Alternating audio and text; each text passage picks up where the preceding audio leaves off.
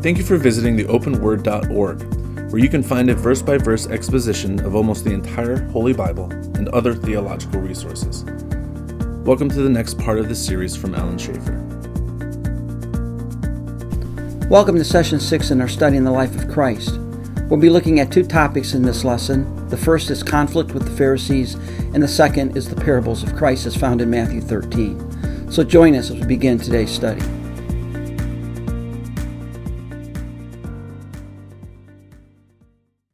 go ahead and get started tonight.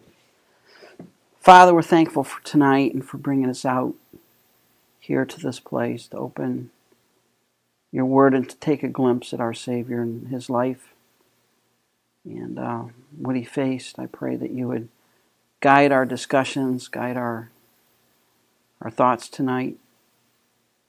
We thank you for the wonderful Savior that we have, who came into this world to save us from our sin and to give us eternal life. May we love him, may we honor him as we should, and get a little bit better understanding of what he was like. In Christ's name, amen. All right, we're looking at the life of Christ. We're going to pay some attention to conflict with the Pharisees, or conflict with the religious muckety-mucks. And you can't read the Gospels very far before Christ is all of a sudden at odds with the established religious system. I mean, he had a constant fight with them. And they fought over everything. And the basis of the fight was that what had happened in Israel, they had taken God's word, they had taken the law of God, what God had revealed, and had transformed it into something that was never what God intended it to be. They created their own religion. They created really a system that had very little to do with what God's original intent was, and everything to do with their supposed ability to keep it. And they created something that was not even close to what Judaism was. So when Christ came along and raised true religion back to what it should have been, it was completely out of sync with what they had thought it should have been in the first place. And that's the basis of the conflict. And you see this again and again and again throughout the four Gospels. One of the first areas that Christ and the Pharisees really had trouble with was with this law and grace. The Pharisees were all about law. They were all about the legal code. They were all about what you did. Their entire life hinged around their actions and activities. And they felt that if they did their list of things, if they fulfilled whatever the rules were, that God was obligated to accept them. God owed them. They were very good at patting themselves on the back and congratulating themselves for how righteous and how godly they were. However, Christ, when he came, he said, I am the end of the law. In fact, Paul says Christ was the end of the law. In what sense is Christ the end of the law? Well, he's not the end of the law in the sense that he was going to end the law. But he was the end of the law in two senses I think we can talk about. One, he was the complete fulfillment of it, right? Mm-hmm. What did all the Old Testament sacrificial system point to?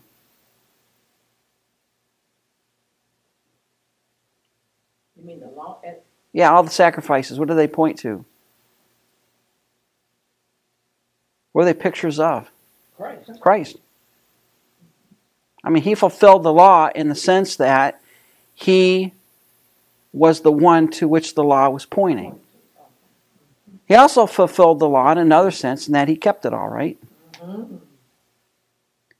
And he also fulfilled the law in the sense that he forever ended the law as a potential means of righteousness. See, again, we talked about this. If you don't have Christ, what is your only hope of being right with God? Nothing. If you don't have Christ. Theoretically. Keep the law. Keep the law. Theoretically. Or do the best you can and hope that God... But even today, that wouldn't count because the Bible says you must be born again. Absolutely. But if you did not have Christ... You mean if Christ... Old Testament time when they didn't have Christ? No. Okay. If you did not have Christ, period. If you didn't know about If Christ never came, okay. what would be your only hope of getting to heaven?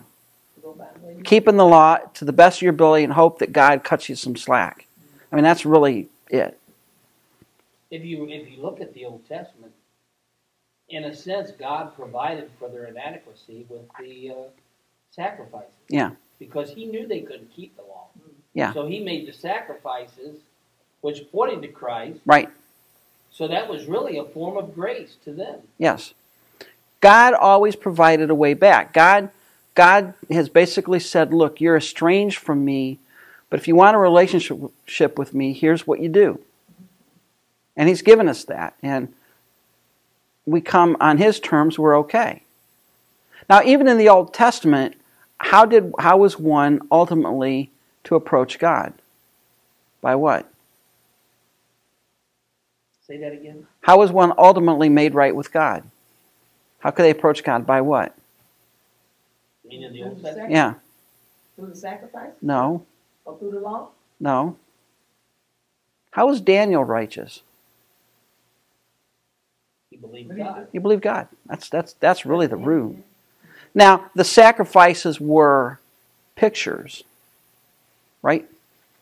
And by the way, prior to the giving of the Mosaic Law, was there any rules on sacrifices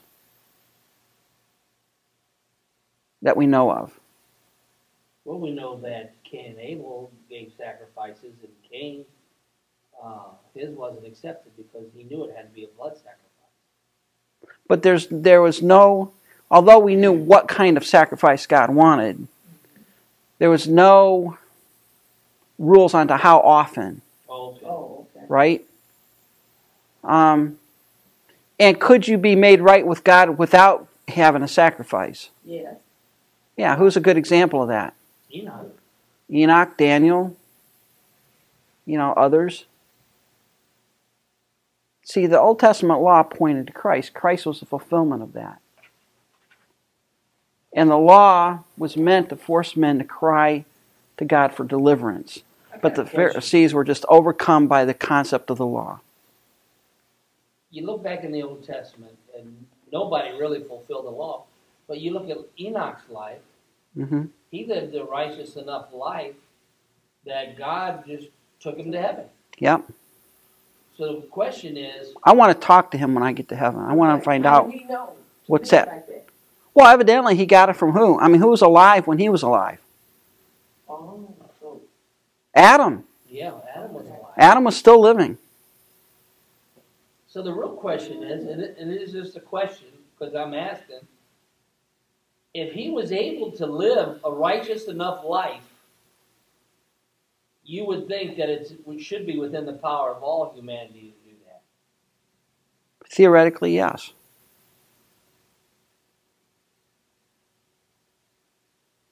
So really, when God gave the law, he gave it to us knowing that we could fulfill it if we really, absolutely wanted to in our life and committed to do it. No, we couldn't fulfill the law. Because the law does not talk merely about your external actions, it talks about your internal heart. And although there's different people can keep different amounts of the law, nobody could keep it perfectly. Even Enoch did not keep the law perfectly. Enoch sinned. I mean, we don't have him listed in the Bible, but he sinned. He was a human. That's the reason I was asking. Yeah. Because, you look at it, in one respect, he must have done something right. Well, he had a relationship with God, right? He loved God and had a relationship with God to the extent that it colored everything he said and did in his life.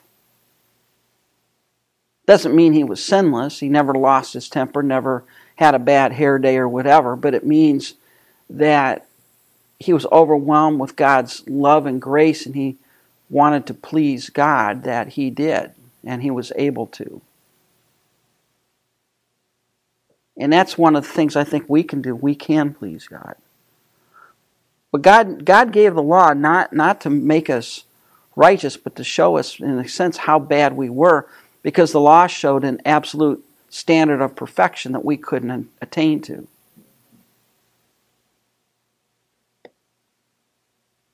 And then there's Christ in the internal versus the Pharisees in the external. What do we But let me give an aside on this before I move on from grace versus law. Here's a practical application. Okay? And I've come to a different conclusion on this than I used to have earlier in my Christian life. If I'm faced with some situation in life, or if I took a strict legalistic stand, I would decide A, or if I exhibited a certain level of grace, I would choose B. What do you think would be the best choice?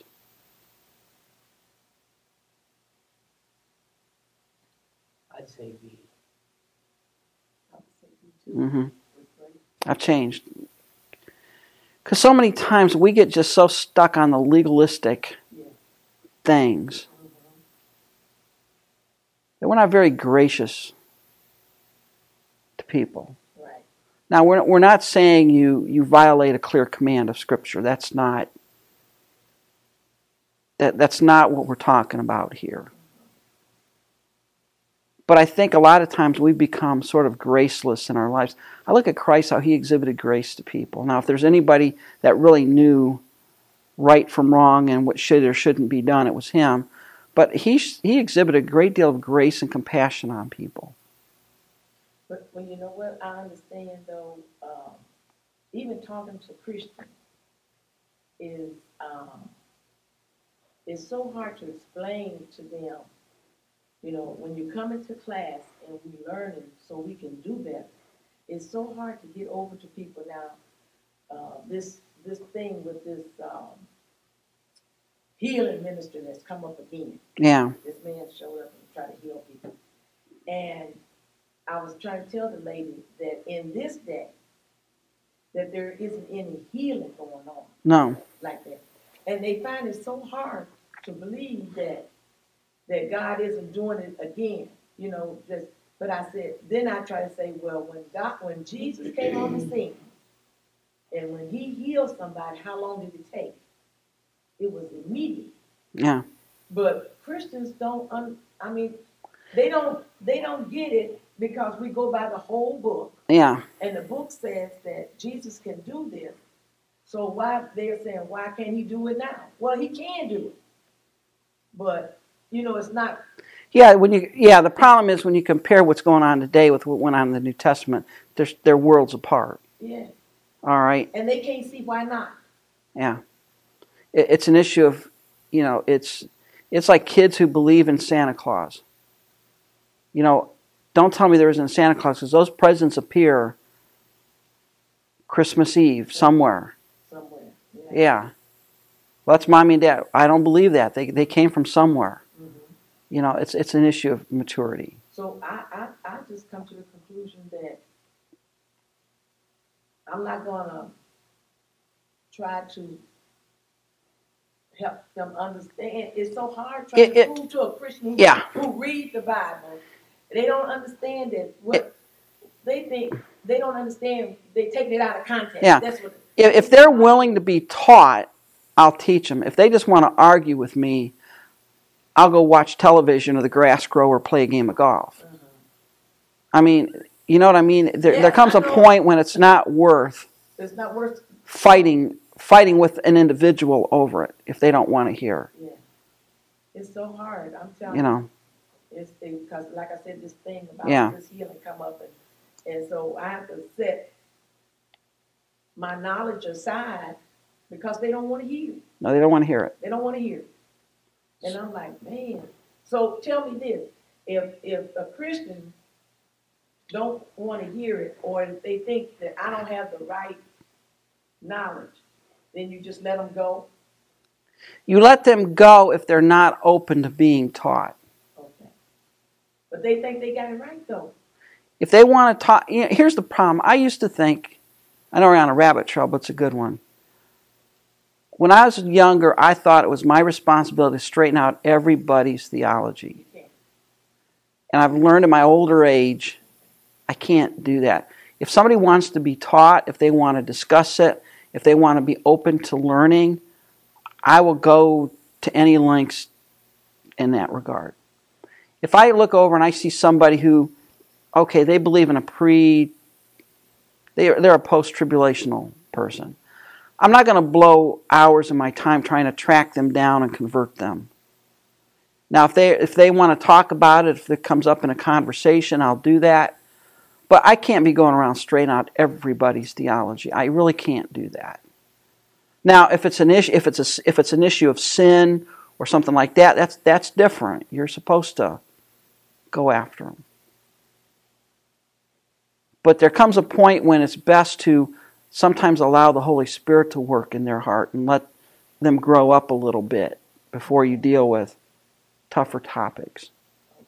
Does that make any sense? Yes.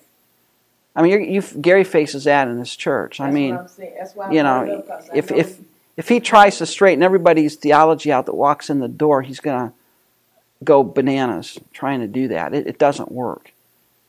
You know, it creates an adversarial relationship. Not only that, but when you ask that question about A and B, I grew up in a very strict holiness movement. I mean, I could tell you stories. And it really got to be very hard to live like that because it was just a lot of do's and don'ts. Mm-hmm. And, the average person would come in and get saved, and the next thing you know, they're telling them, well, now that you're a Christian, you can't do that, you can't do this, you got to change this. And, they don't even give them time to even begin to learn. And I've made the decision, especially since we started this church, and we're setting precedents, is that when somebody gets saved, we're going to accept them just like they are. Yeah. And we're going to love them, just like the Bible says. And we're going to let God lead them and convict them in God's own time. I like what MacArthur said. He says, I don't want my church to have any higher standard for getting into my church than God has for getting into the kingdom. And a lot of times it's easier for a person to get saved than it is to join our church because we had all these rules onto it. And look, we're not talking about obvious issues of sin and rebellion. That's not what we're talking about. I remember when in the church I grew up in, there's a young man that came to know the Lord and came there to church, called himself Buck. He loved country western music, and they just made his life miserable over country western music. Well, look, there are other things to worry about. Yes. All right? Let God work through that with him. Give him grace. Exhibit grace to people. Let God grow them up. Yeah. All right? If you have somebody join your church and they like having a glass of wine with spaghetti, don't pop a vein and call them before the deacon board for being an alcoholic if they're not. Give them time to grow up. Maybe God will work on them. We're just, because if we don't, we're like the Pharisees. All right? Yeah, and that's what the second one here is. See, Christ was always asking, why? Why are you doing this? Not what are you doing, but why are you doing it? What's your reasoning? The Pharisees were all about the externals. All they cared about is how you looked on the outside. How you were on the inside was irrelevant to them. And that's where Christ really came up. I mean, we talk about that on the Sermon on the Mount, right? Mm-hmm. What's murder? Killing someone? No, it's hating them, right? What's adultery? Actually committing adultery or thinking about it? What's lying? Is lying actually lying, or is it making an oath with your fingers crossed and you can get away with that? Christ is always looking at the heart. Why are you praying? Are you praying for show? You got full payment. Why are you giving your alms? Are you giving your alms in order to be seen? And when you fast, you're doing it so that people will think how godly you are because, you look a little bit off today because you didn't have any breakfast? Come on. The Pharisees were experts at the externals. They were experts at it. Remember Christ said you make long your tassels and wide your phylacteries so that people would actually see them and how holy and godly they were. They were all about the externals. Christ says, Why are you doing it? If your heart's not in it, it's not acceptable to God. Christ was the truth. Even today, the fundamental Jewish people, you know, you look at the Orthodox Jew, man, they stick out like a sore thumb in the community. Yeah, they do. They got them crazy black hats and curls on the side of their head. Mm-hmm. You can pick them out of the crowd. Yeah. And they think that somehow keeping the rules merits salvation for them. Keeping the rules. But is it okay, like nowadays, is it because they haven't been taught? They haven't been taught. They don't know. They don't know. They don't know. So, you know, is Christ going to hold that against them? Absolutely. Yes. Yeah. If you don't know? You have general revelation. You can look out and see the Creator in the universe. That's enough to condemn you. They choose. I know you have trouble with that, Brenda, but that's the way it is. I know. I mean, if you don't know, you don't know. Yeah, but here's the point. Here's our problem. We cannot impose our image of morality or right or wrong on God. Because our image is what? Wrong. It's wrong. I was wrong. Skewed. It's not right. I can't say God's not fair. I have no right to ever say God is not fair. Because by definition, whatever God does is right. So if I think it's not fair, the problem is not on God's part. The problem is my part. And God says, I am holding them accountable because if nothing, they have general revelation. And they make no effort to find me. You have general revelation. Yes. We don't like that, but that's what the Bible says. You know, we're in the information age. It's not like you can't get on your computer and find out some information on any subject. Yeah, you can go anywhere. You can find it. But again and again, the Pharisees said they really banked on their traditions. This is what the fathers taught us. We're going to do it. And Christ says, the fathers were wrong. You got to go back and reassess this. That's not what God ever intended. So what do you see? Well, again, throughout the New Testament, Christ is just constantly in conflict with these guys. And one of the major areas of confrontation was the Sabbath. Again and again and again. You see this. Now let's think of the Sabbath. When God originally gave the Sabbath, what was the intention of the Sabbath? What was it for? What was its purpose? To give a man a break from work. That was the point. And by work, what do we mean by that? If you didn't do your regular chores. You didn't do your vocation, whatever that would be. You didn't do that on the Sabbath day. All right, it was a day of rest. It was a day to relax. It was a day to take it easy. But what did the Pharisees create around it? They added other stipulations. Oh, they added stipulation upon stipulation upon stipulation. You could only walk so far. You could only do so much. You could again, they did that. And Christ really nailed them on this because He was the Lord of the Sabbath. So by definition, could Christ break the Sabbath? Yeah. If He wanted to. No, He's God. He don't change. He couldn't break the law of the Sabbath. I mean, He could break your traditions about the Sabbath, but He could not violate the original intent of God, could He? But they wasn't doing the original intent. No, they weren't. They had created a burden for people. Yeah, they did. And it's almost like when you read the Gospels, it's interesting. It's almost like Christ sought out doing things on the Sabbath just to get under their skin, just to get them going. Yes, I would think so. What's the first thing? John 5:9-16. What happened in John 5:9-16?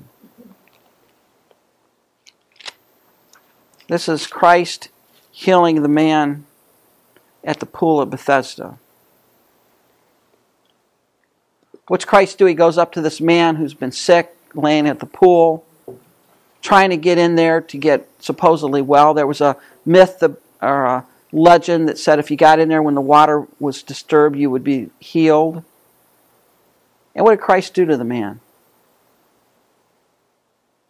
Well, he healed him, right? Instantly. The guy wasn't healed and then he was getting better. Now, he had not been walking for a long, long time, right? And he had been an invalid for 38 years. I mean, this is the thing about Christ. It's not that he just healed the guy and then the guy had to learn to walk again. Right? Something else interesting was when he said, take up your bed and walk, the man immediately got up. Yeah. So not only did he heal him immediately so that he could, but there was something in his mind that let him know that this was a reality, so that he even did it without even thinking. And he could do it without having to relearn to walk again. Yeah. I mean, if you had been laid up for 38 years, and then all of a sudden you got the ability to walk again, you'd have to learn all over again how to move and walk. Your muscles would be atrophied. You wouldn't be used to standing. This guy got up and walked. And Christ told him, take up your bed and walk. So now if you've been laying there for 38 years, some guy comes along and says, take up your bed and walk. What are you going to do? I don't know if I'd be moving too fast. If you were healed, what would you do? Oh, you get up and walk. And I take my bed along with me. Yeah, take it right out of the way. Okay. Well, of course, the religious police found out about this. They saw him carry his bed. Came after him. Why are you carrying your bed? And all this was a pallet. It wasn't a bed like we think of a bed. It was a little mat. Roll-up bed. Yeah. Why are you carrying your bed on the Sabbath? And of course, the guy there, he said, look, I've been here for 38 years and all of a sudden I can walk, and the guy who healed me told me to take it up and walk, and I did. I took it up and walked. Now, the guy did not know who Jesus was, right? No. But Jesus found them later on and said, see you are well. Sin no more, that nothing worse come upon you. And I love verse 18 here. This is why the Jews were seeking all the more to kill him. Wait a minute. Why were they trying to kill him? Because he broke the Sabbath day. He healed on the Sabbath. And this shows the hardness there. No one ever said, wait a minute. There's something going on here. Here's a guy who's been sick for 38 years. I walked over him every doggone day. And he's walking around. What's going on? They missed that totally. Instead, what were they worried about? About their tradition. Their tradition of the Sabbath. That was what they were worried about. There's a level of authority that they were losing when Christ was doing all these things, and that was another thing that really upset them. Because the man that was born blind, when they interviewed him, they threatened to kick him out of the temple. Well, they did. They kicked him out of the synagogue. So, when you think about what's going on, if you don't do things my way, we're going to kick you out, and then you don't have no way to God. That's what they thought. I mean, that's sort of like getting excommunicated by the Catholic Church, which is not a real problem since, so what? Big deal. But yeah, they were losing their authority. Christ was making them look bad. Christ was exposing their hypocrisy. That's the biggest thing. Christ was exposing the sham of their religion, and that's what really, really, really frosted them.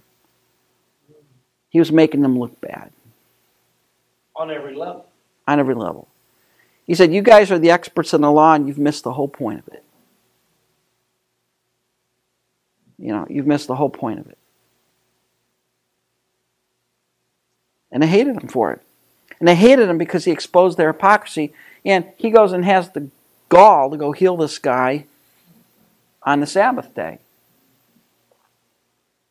And then you have another conflict, and this is in the cornfields.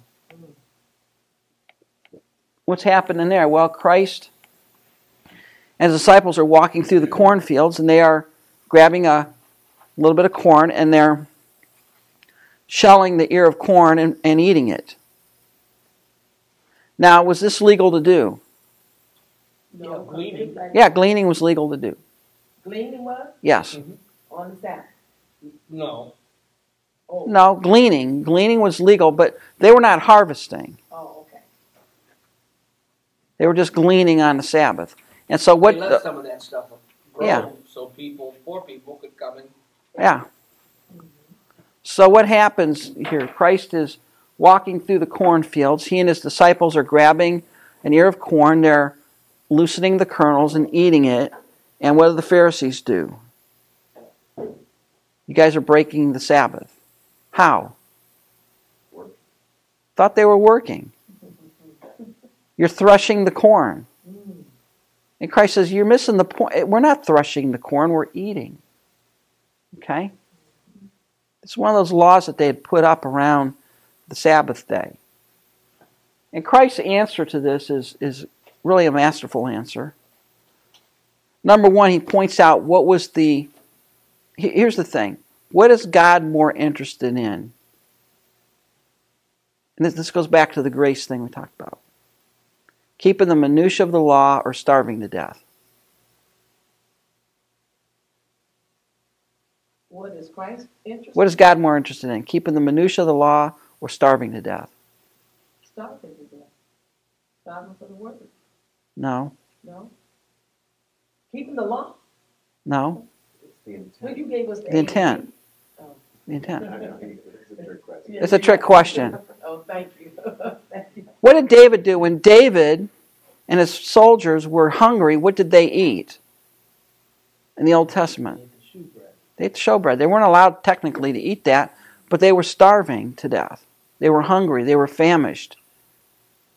And God is not going to say, okay, well, I'm going to have you starve before I have you eat the showbread. No. Human need and exigency overrode the strictness of the law. You see this if you fall into a pit on a Sabbath. What do? Pull you out. Why? Because your need overrules the strictures of the Sabbath. They would leave you there. Yeah. It was not working.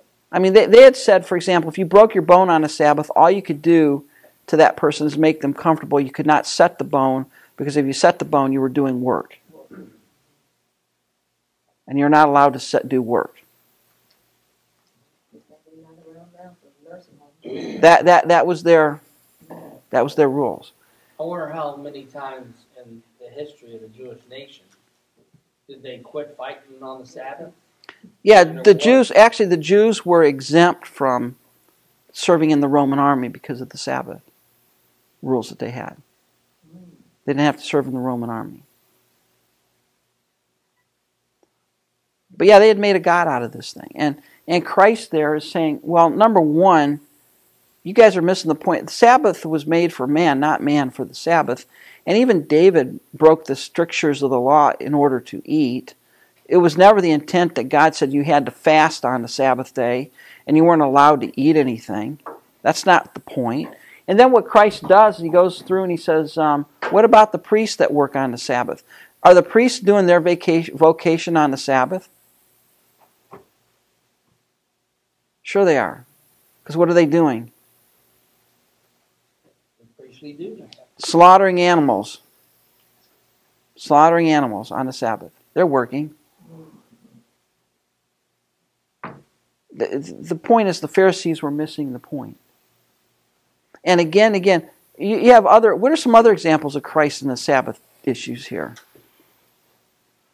What about the man with the withered hand? Remember, Christ healed him? How about the woman bent double? That was done on a Sabbath, I think. Again, Christ hit them on this because they had taken the Sabbath day and created such a burden to people that you dreaded the Sabbath. You dreaded the Sabbath. And by the way, Christ is Lord of the Sabbath. He can do what he wants to on the Sabbath day. There's other conflicts he had, casting out of demons.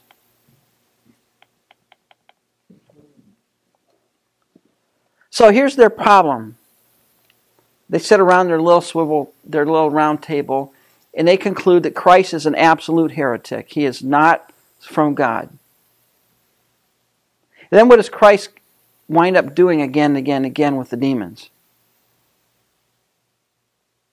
Casting them out, right? So how do you explain that?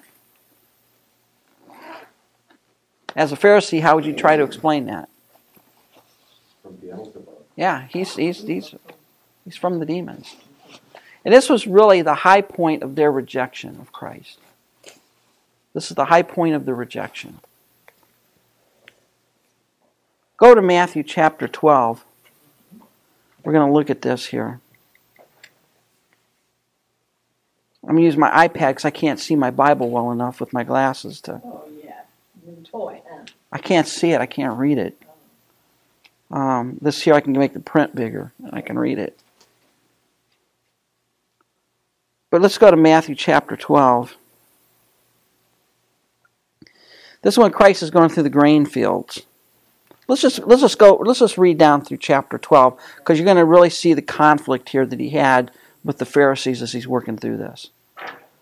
At that time, Jesus went through the grain fields on the Sabbath. His disciples were hungry, and they began to pluck heads of grain and to eat. But when the Pharisees saw it, they said to him, "Look, your disciples are doing what is not lawful to do on the Sabbath." In their minds, what were they doing? They were working. Threshing. You're not allowed to thresh on the What's Sabbath. threshing if it's not working? They're doing something. But in their mind, they had defined the act of eating grain in a field was an act of work. Threshing would be if I'm cutting it down and taking it to the threshing floor, and yeah, that's threshing. But they had created this rule that said you weren't allowed to even eat the grain from the grain field on the Sabbath, because technically to do that you would have to pluck it, you'd have to thresh it to eat it, so technically to them that was work. And he said to them, "Have you not read what David did when he was hungry, and those who were with him, how he entered the house of God and ate the bread of the presence, which is not lawful for him to eat, nor for those who are with him, but only for the priests?" And by the way, did God blame David on that? For doing that? No. And why was that? Well, David and his men were extremely hungry. There was an extreme physical need. And then, or have you not read in the law how on the Sabbath the priests in the temple profane the Sabbath and are guilty? How do they profane, or guiltless? How do they profane the Sabbath? They work. They kill animals. They do their vocation. They slaughter animals and burn animals and haul wood up to the altar to burn the animals. And if you had known what this means, "I desire mercy and not sacrifice," you would not have condemned the guiltless, for the Son of Man is Lord of the Sabbath. That's where I get this concept of, if you got to err on the side of grace. You got to err on the side of grace. Because too often we want to err on the side of law. Now again, we're not talking about obvious sin. We're not talking about that. But let's exhibit grace to people. And then it says, he went on from there and entered their synagogue on what? Sabbath day. And a man was there with a withered hand, and they asked him, is it lawful to heal on the Sabbath, so that they might accuse him? Now, he just spanked them regarding the eating of grain. He just made them look bad. Now he goes to the synagogue, and what was this in the synagogue? Well, that was where the Torah was read. That was the house of worship. So what do they ask him? What are the Pharisees asking him? What is he doing? Is it lawful to do what? Oh, heal. To heal on the Sabbath. Why were they asking him that?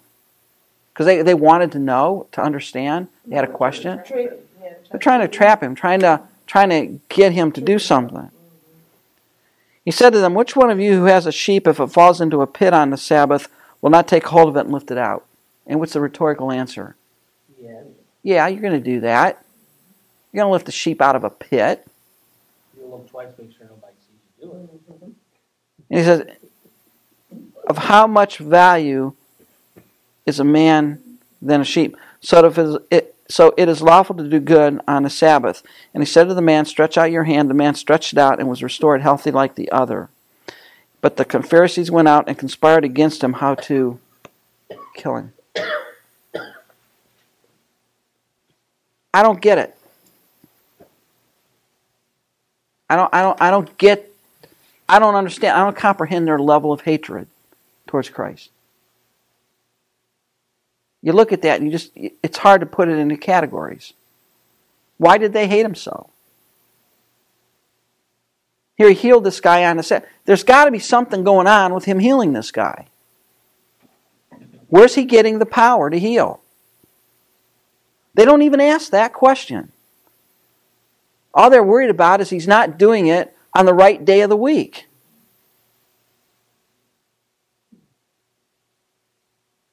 Do we act the same way sometimes? Oh, yeah. Happening every day.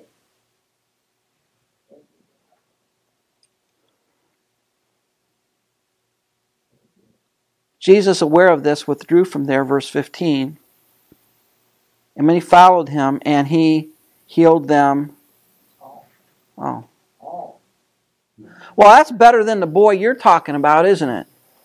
Right? How many people came to his healing service and went away still sick? All of them? All of them. Because he says, call me next week and let me know. That guy ought to be run out of town on a rail. Oh, it's a time delay, time lapse. Yeah. Yeah.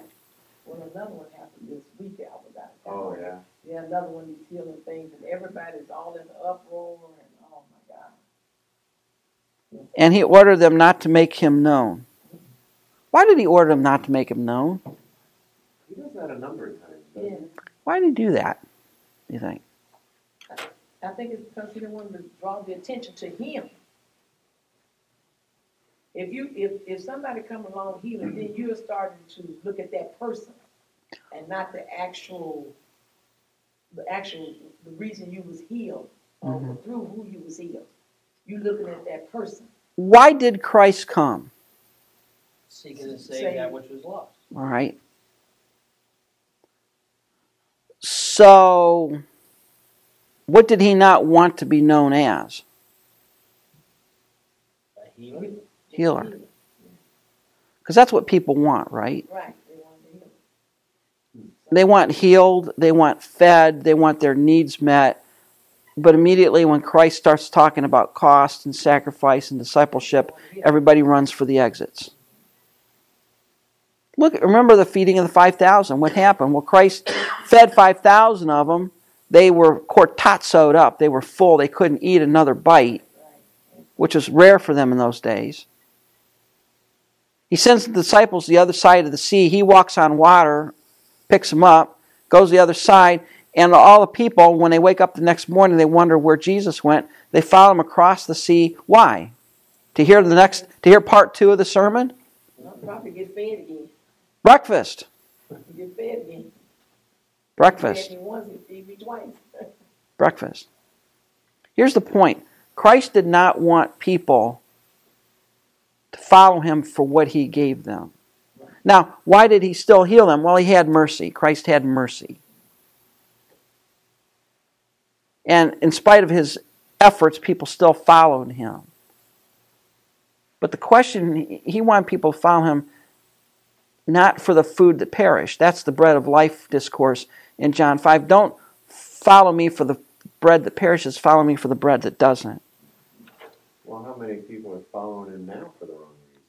Well, look at all the people that are showing up at the healing service. Yeah. There's 50,000 in Joel Osteen's church. Yeah, 50. Because You don't go to church no time until you get sick. Yeah. Make you healthy, wealthy, and wise.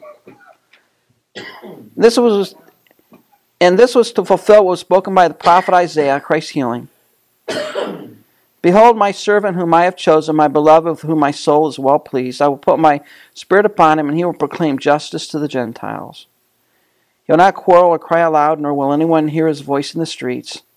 A bruised weed he will not break, a smoldering wick he will not quench, until he brings justice to victory, and in his name the Gentiles will hope. Christ did not come to conquer the first time. He came to bring the message of salvation and repentance. Then a demon-possessed man who was blind and mute was brought to him. And he healed him so that the man spoke and saw. Now, in those days, some have said, well, wait a minute, do we still have demon-possessed people today? And I think, yeah, we do. You look at some of these criminals, you wonder, there's got to have a demon in them to pull the kind of things off they do. But I think Satan made a full court press when Christ showed up. I mean, this was the beachhead, right? Christ was establishing a beachhead. And I think demonic activity went up quite a bit when Christ showed up. And here's a man who was demon-possessed. He was blind and mute. And Christ healed him. And all the people were amazed, saying, can this be the Son of David? The people are starting asking, maybe this is the Messiah. Maybe he's the one. I mean, look what he's doing. But the Pharisees heard it, and they said, it is only by Beelzebub, the prince of demons, that this man casts out demons. The only way he can do this is he's the Lord of the demons. Beelzebub, the Lord of the flies. Christ is casting out demons because he is their Lord. The idea that Christ could actually be God was not something they even remotely considered. Their only explanation was he has to be a demon himself. Knowing their thoughts, he said to them, every kingdom divided against itself is laid waste, and no city or house divided against itself will stand. That's stupid. If I'm casting out demons, I'm going against my own purposes. Wouldn't my purpose, if I was really the prince of demons, be to get as many people demon-possessed as I could? Right. I wouldn't be casting them out, guys. Duh. And if Satan casts out Satan, he's divided against himself. How will his kingdom stand? And if I cast out demons by Beelzebul, by whom do your sons cast them out? They had Jewish exorcists that went out and did this. So how are your sons casting them out? But did it work? In some cases it might have. 7 sons of Sceva, right? In the book of Acts, the 7 sons of Sceva. Sceva. S-C-E-V-A, they were exorcists. They went out doing this stuff. And remember they went in one guy and the guy said, well, Paul I know and Peter and Jesus I know, but I don't know who you guys are. And he ripped off all their clothes and chased them out of the house. That'd freak you out there a little bit. But if it's by the Spirit of God that I cast out demons, then the kingdom of God has come unto you. What's he trying to say? I'm not doing it by Beelzebub, you ding-dongs. I'm doing it because the kingdom of God has come unto you. Or how can someone enter a strong man's house and plunder his goods unless he first binds the strong man? Then indeed he may plunder his house. What's Christ saying there? If I'm going to come into a guy's house and spoil it, I got to be able to tie the guy up first, right? Or I got to be able to subdue him. So if I'm going to come in and spoil the house of Satan, so to speak, and cast out demons, what does that imply about my power? Stronger than Satan. Stronger than Satan. By the way, this has nothing to do with us binding Satan. Get that out of our heads once and for all.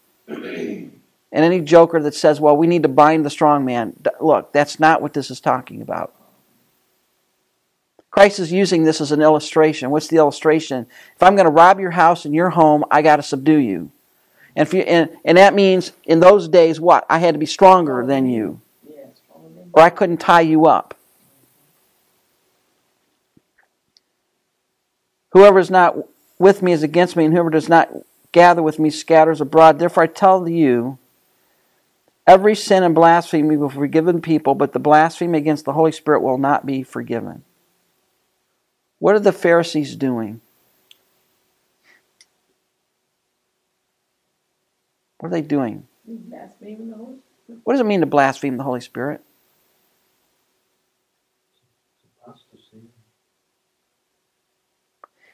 In this case, what were they? How did they blaspheme the Holy Spirit in this case? By the way, what does blaspheme mean? Blasphemeo. Make statements against. To speak evil of. To speak evil of. You blaspheme by speaking evil. Speaking Of evil a- against Christ. Speaking evil of something Oh. against someone. I can blaspheme you by speaking evil against you. Oh, okay. How are these guys blaspheming the Holy Spirit? I thought they were blaspheming Christ, weren't they? Yes. So how did the Holy Spirit get brought into this? Well, the Holy Spirit was on him, was in him. The Holy Spirit was the one empowering Christ to Do do it. So if they say you're doing things by the power of Beelzebub, who are they equating the Holy Spirit with? With Satan. Satan. And Christ says, you know something, guys? That's bad. That is bad. In fact, that is so bad that you don't get forgiven now, you don't get forgiven in the age to come. Why is that? Well, who's the agent of regeneration? Who's the one that gives you spiritual sight? Who's the one that opens your eyes? Holy Spirit. I don't think this can be done today. Now, there are guys in the charismatic group that's, maybe your healing boy will say, look, if you accuse me of doing this without the power of God, you're blaspheming the Holy Spirit. I think he would say that. All right? And it's like, guy, I don't think you're doing it by the power of the Holy Spirit. I can't blaspheme the Holy Spirit because I compare your healing with the Bible's healing, and you guys are worlds apart. You're not doing this in the power of the Holy Spirit. Well, I'm going to call down the fire of God on you. Well, you just go right ahead because you're not doing it by the power of God.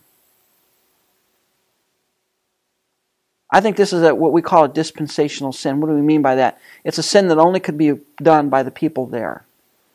Is Christ right now physically doing miracles in front of us? Yeah, because I'm familiar with Physically in front of us.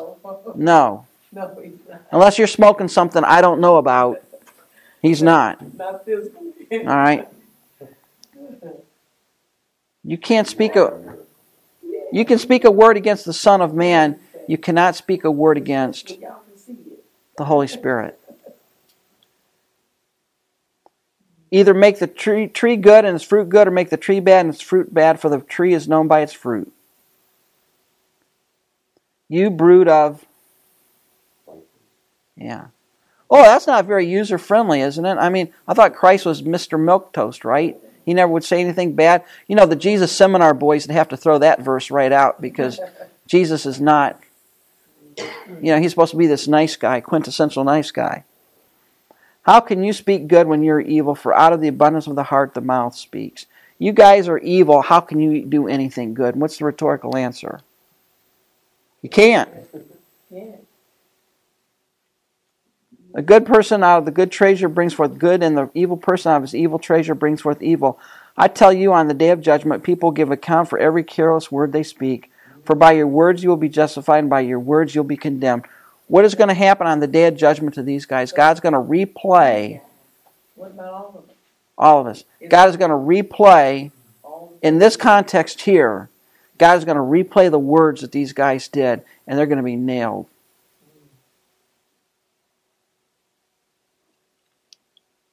Then some of the scribes and Pharisees answered him, saying, Teacher, we wish to see a sign After all that. from you. After all that. It's like, what? Yeah. So far I've healed a guy, I've cast out demons. I've healed them all. I've healed everybody. Cast out demons. On the Sabbath. And all you guys want to do is you want another sign. He says, an evil and adulterous generation seeks for a sign, but no sign will be given to it except the sign of the prophet Jonah. For just as Jonah was 3 days and 3 nights in the belly of the fish, so will the Son of Man be 3 days and 3 nights in the heart of the earth. The men of Nineveh will rise up at the judgment with this generation, condemn it, for they repented at the preaching of Jonah, and behold, something greater than Jonah is here. Look, what is Christ doing? Christ is telling these guys, he's saying, you know what? The Ninevites have more spiritual savvy than you guys do. Jonah shows up, the worst prophet of all time. And they hear and believe. The one who went the other way when God called him to go to Nineveh. The one who preached, and you got to bet when Jonah was preaching, he was not preaching to really to make an impact. He was probably just mumbling the words. Yeah, so you wouldn't even hardly understood what he was saying. And what did Nineveh do? They believed. The whole city repented. And then here Jesus shows up, the creator of the universe shows up, does sign after sign, miracle after miracle, and all they want is another sign. And Christ is saying, you guys are stupider and dumber than the Ninevites. In fact, in the day of judgment, the Ninevites are going to rise up and accuse this generation. You guys should have known. Is that what you're going to say about today? I mean, because who house doesn't have a Bible in today? And people go... God's judgment is commensurate with how much light you had and how much opportunity you had. We all have the opportunity. Too much is given. Well, remember, our sins are forgiven. Our sins are covered. But you're better off growing up in the middle of bongo with a bone through your nose, stark naked in the jungle, eating monkey meat, than you are living in America. If you're not a Christian. There's a lot of people who believe America's going to pay dearly. The world is going to pay dearly. The whole world is. Yeah, we're not going to be... They're going to be just... And then listen, he said, the queen of the south will rise up in judgment with this generation and condemn it, for she came from the ends of the earth to hear the wisdom of Solomon. Behold, something greater than Solomon is here. The queen of Sheba came 1,000 miles across the desert to find out about the wisdom of Solomon. And there's a greater one than Solomon here now, and you guys won't listen to him. When the unclean spirit has gone out of a person, it passes through waterless places, seeking rest, but finds none. Then it says, I'll return to my house from which I came. And when it comes, it finds the house empty, swept, and put in order. Then it goes out and brings with it 7 other spirits more evil than itself. And they enter and dwell there. And the last state of that person is worse than the first. So will it be with this evil generation. What's he saying there? What's he saying to these Pharisees?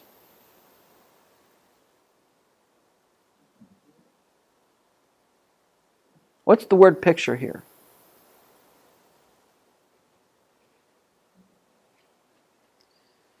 Well, what is Christ doing? What's he doing? He's telling them. What has he just done? He's cast out devils. Cast out demons. So the demons have been cast out. All right? They're out. Okay? And they don't find any rest. They go and get some other ones. And when Christ is gone and they come back and they find the house empty and swept and put in order, and they enter back in, when Christ is no longer there, what's going to be the last state of the person? Worse than at first. Here's the point. I think this is the point that Christ is trying to make. If you don't respond and act upon the truth that you have now, it's going to be worse for you because you're going to be inoculated against it. Follow what's going on here?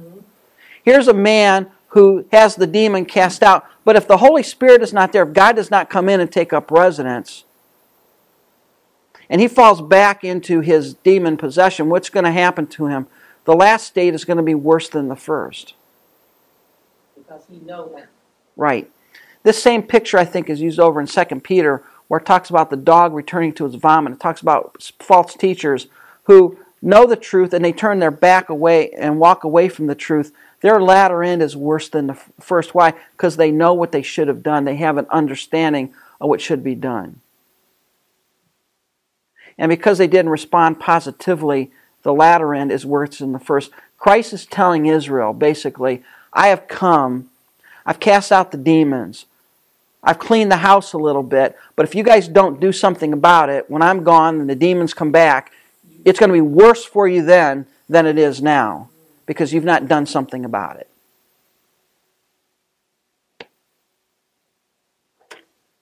You got to do something. While he's still speaking to his people, his mother and brother stood outside, asked him to speak to them, and he replied, "Who is my mother and my brothers?" And he stretched out his hands toward his disciples and said, "Here are my mother, here are my brothers, for whoever does the will of my Father in heaven is my brother and sister and mother." So what does Christ do here? He is basically, what's happened to Christ here in Matthew 12? What's basically happened? What's clear to Christ now? They're a lost cause. They have rejected him. They reject his leaders. They're conspiring to kill him. They're accusing him of casting out demons by Beelzebub, the prince of demons. Right? So this is the turning point. This is the turning point. This is the turning point. Before this, Christ is offering the kingdom. He's offering, and this is a bona fide, valid offer of the kingdom. If they would repent as a nation and turn to God in faith, they would get their Messiah in their kingdom. But what have they done? They don't want that. They want the Messiah of their own creation. They have rejected the Messiah. They don't want it. So what is... Yeah. They had a history of rejecting prophets. Yeah. So what does God do here? Did this foil God's plan? No, God knew what? What did God know? So what did he know here? He knew they were going to do this. He knew that. Plan B was plan A all along. God does not have a plan B. He has a plan. There is no plan B with God. He knows what's going to happen. And so immediately what happens now? That same day, Jesus went out. He's been rejected, right? The Jewish leaders said, you're Beelzebub, you're the prince of demons, you're casting out demons by the prince of demons. They don't want to have anything to do with him. And Christ, in talking about the issue here of the unclean spirit, basically says, you guys, this is the turning point. Your latter end is going to be worse than the beginning. He sat beside the sea, and great crowds gathered about him, so they got into the boat and sat down, and the whole crowd stood on the beach. And he told them many things in parables, saying, sower went out to sow. And as he sowed, some seed fell along the path, the birds came, devoured them. Other seeds fell on rocky ground where they did not have much soil. Immediately they sprang up, since they had no depth of soil. But when the sun rose, they were scorched, and since they had no root, they withered away. Other seeds fell among thorns, and the thorns grew up and choked them. Other seeds fell on good soil and produced grain, some 100, some 60, some 30. He has ears to hear. Let him hear. Same day, what does Christ begin to do? He begins to teach them in what? Parables. Now, he hasn't been talking about parables to this point. This is a new thing. He's not preaching to crowds. What have the crowds basically done? What do the crowds want of Jesus? No, they want fed and healed. They want fed, they want healing. What do the religious leaders want of Jesus? They wanted a big pat on the back. They wanted him dead. Jesus has been rejected. So what does he begin to do? He begins to teach in parables. And the disciples came in verse 10 and asked him, why do you speak to them in parables? Why are you doing this? And he answered them, to you has been given to know the secrets of the kingdom of God, but to them it has not been given. Whoa, what's Christ saying? He's going to reveal the kingdom to them. To who? To the believers. To the disciples. And he's not going to reveal it to the crowds. Why? Because they weren't going to be a part of it to begin with. They would not believe, and now They cannot believe. Because and again, we understand. The Bible says, if you will not believe, there may come a time when you cannot believe. God has the right. Does God have the obligation to keep pounding at you until you believe? No. The people have rejected him. They want the healer. They want the food. The Pharisees don't want Jesus at all. He's not their kind of Messiah. They want a political kingdom.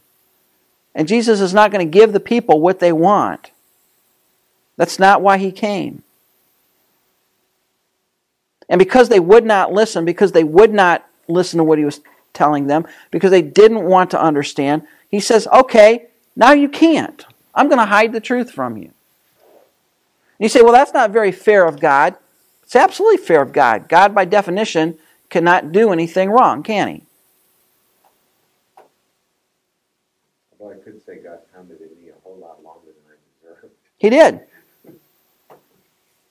For to the one who has, more will be given. To those who listen, what will God do? God will reveal more.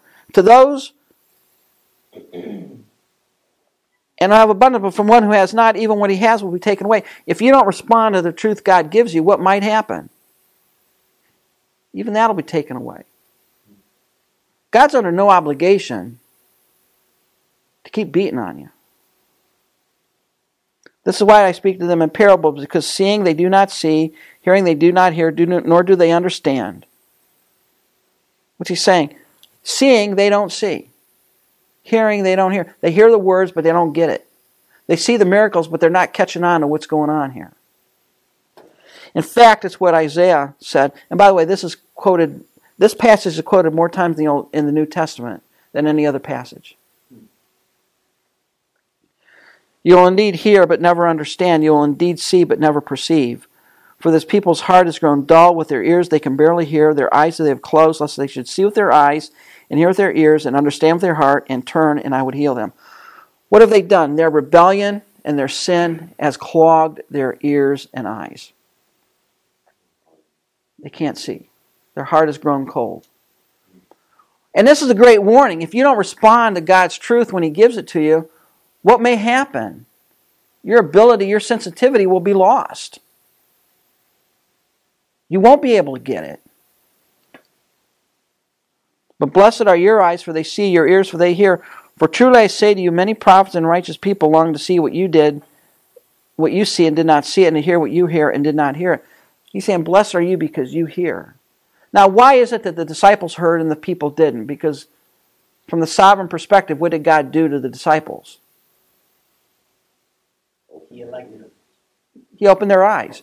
But from the human perspective, Gary, how did they respond when Christ taught them? Open to it. They were open to it. So there's both sides of this. Don't lose sight of that.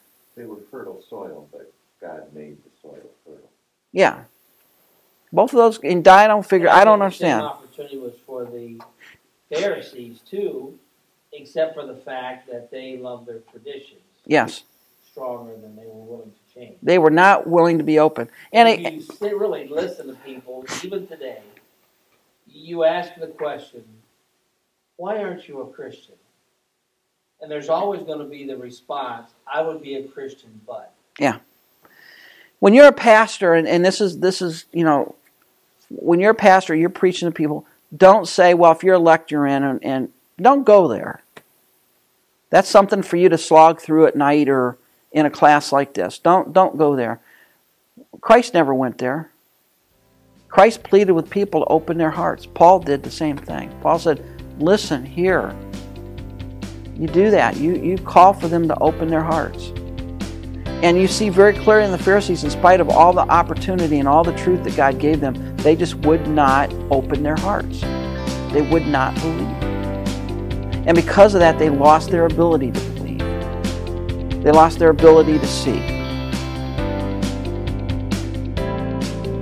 Part 2 of this class can be heard in the next podcast in this series. Thank you for listening. This podcast was made in part with creative consulting and production assistance by Third Mass Studio. For your production needs, send an email to thirdmassstudio@gmail.com. For other lectures in this series and more biblical media resources, visit theopenword.org.